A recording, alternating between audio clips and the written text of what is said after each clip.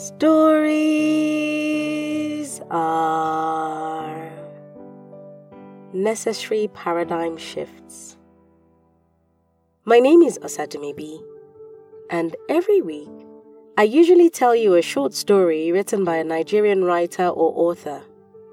But this is Series Week, where I tell you stories over the course of 2 or 7 consecutive days. Basically, however long it takes to complete the story.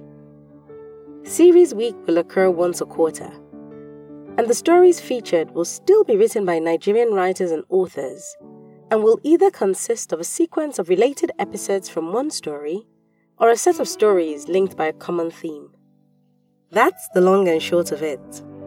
So without much ado, today's story is by Nebugo Paul, and it's the second part of the story titled The Mortuary Attendant. Catch up on yesterday's episode for the first part and listen in tomorrow for the concluding part. Onitsha was different.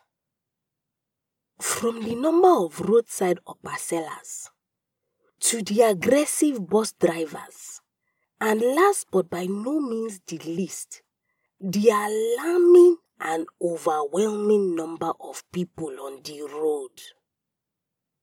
Onitsha was so different. The hustle and bustle stood in sharp contrast to the peaceful village life I knew. But though, if staying here would get me a good job that would help take care of my Maria, then it was worth it.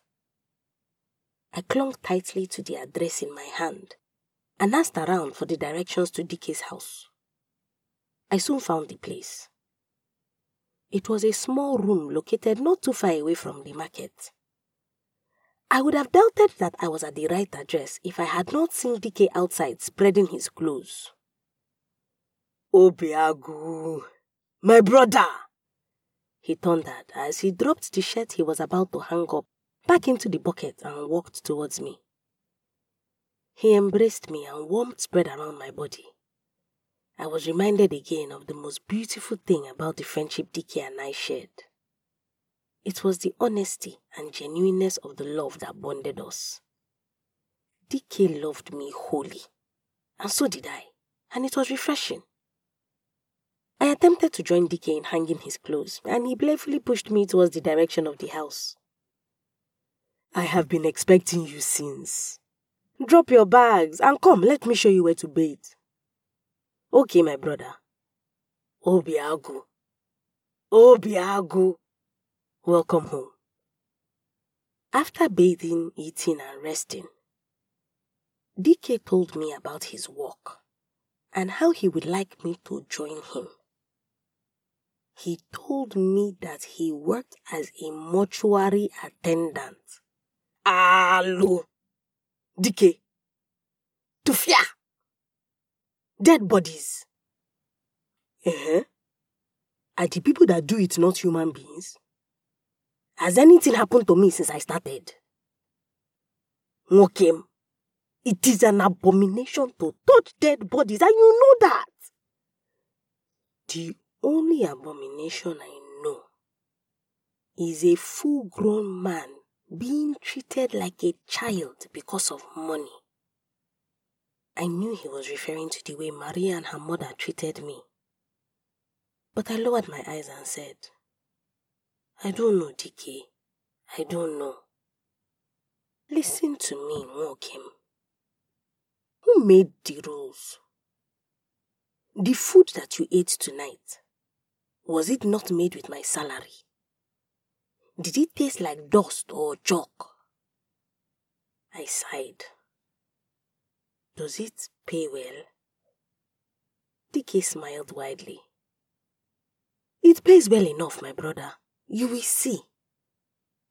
And that was how it began. Nebugo Paul is a writer who resides in Lagos. She's a writer by profession and is the author of the book, A Forever Song. You can read more of her work on Medium and connect with her on Instagram at Nebugo_, and on X, formerly Twitter, at Nebugo. Details and links will be in the episode description. If you've got a story you would like to be featured on this podcast, or a published book you want to make into an audiobook, send an email to info@osadumebi.com or send me a message at Osadumebi on either Facebook, Instagram, LinkedIn, or X, formerly Twitter. I look forward to collaborating with you. And if you've enjoyed this week's episode, please subscribe, leave a review, and tell a friend that stories are a good escape for a few minutes each week.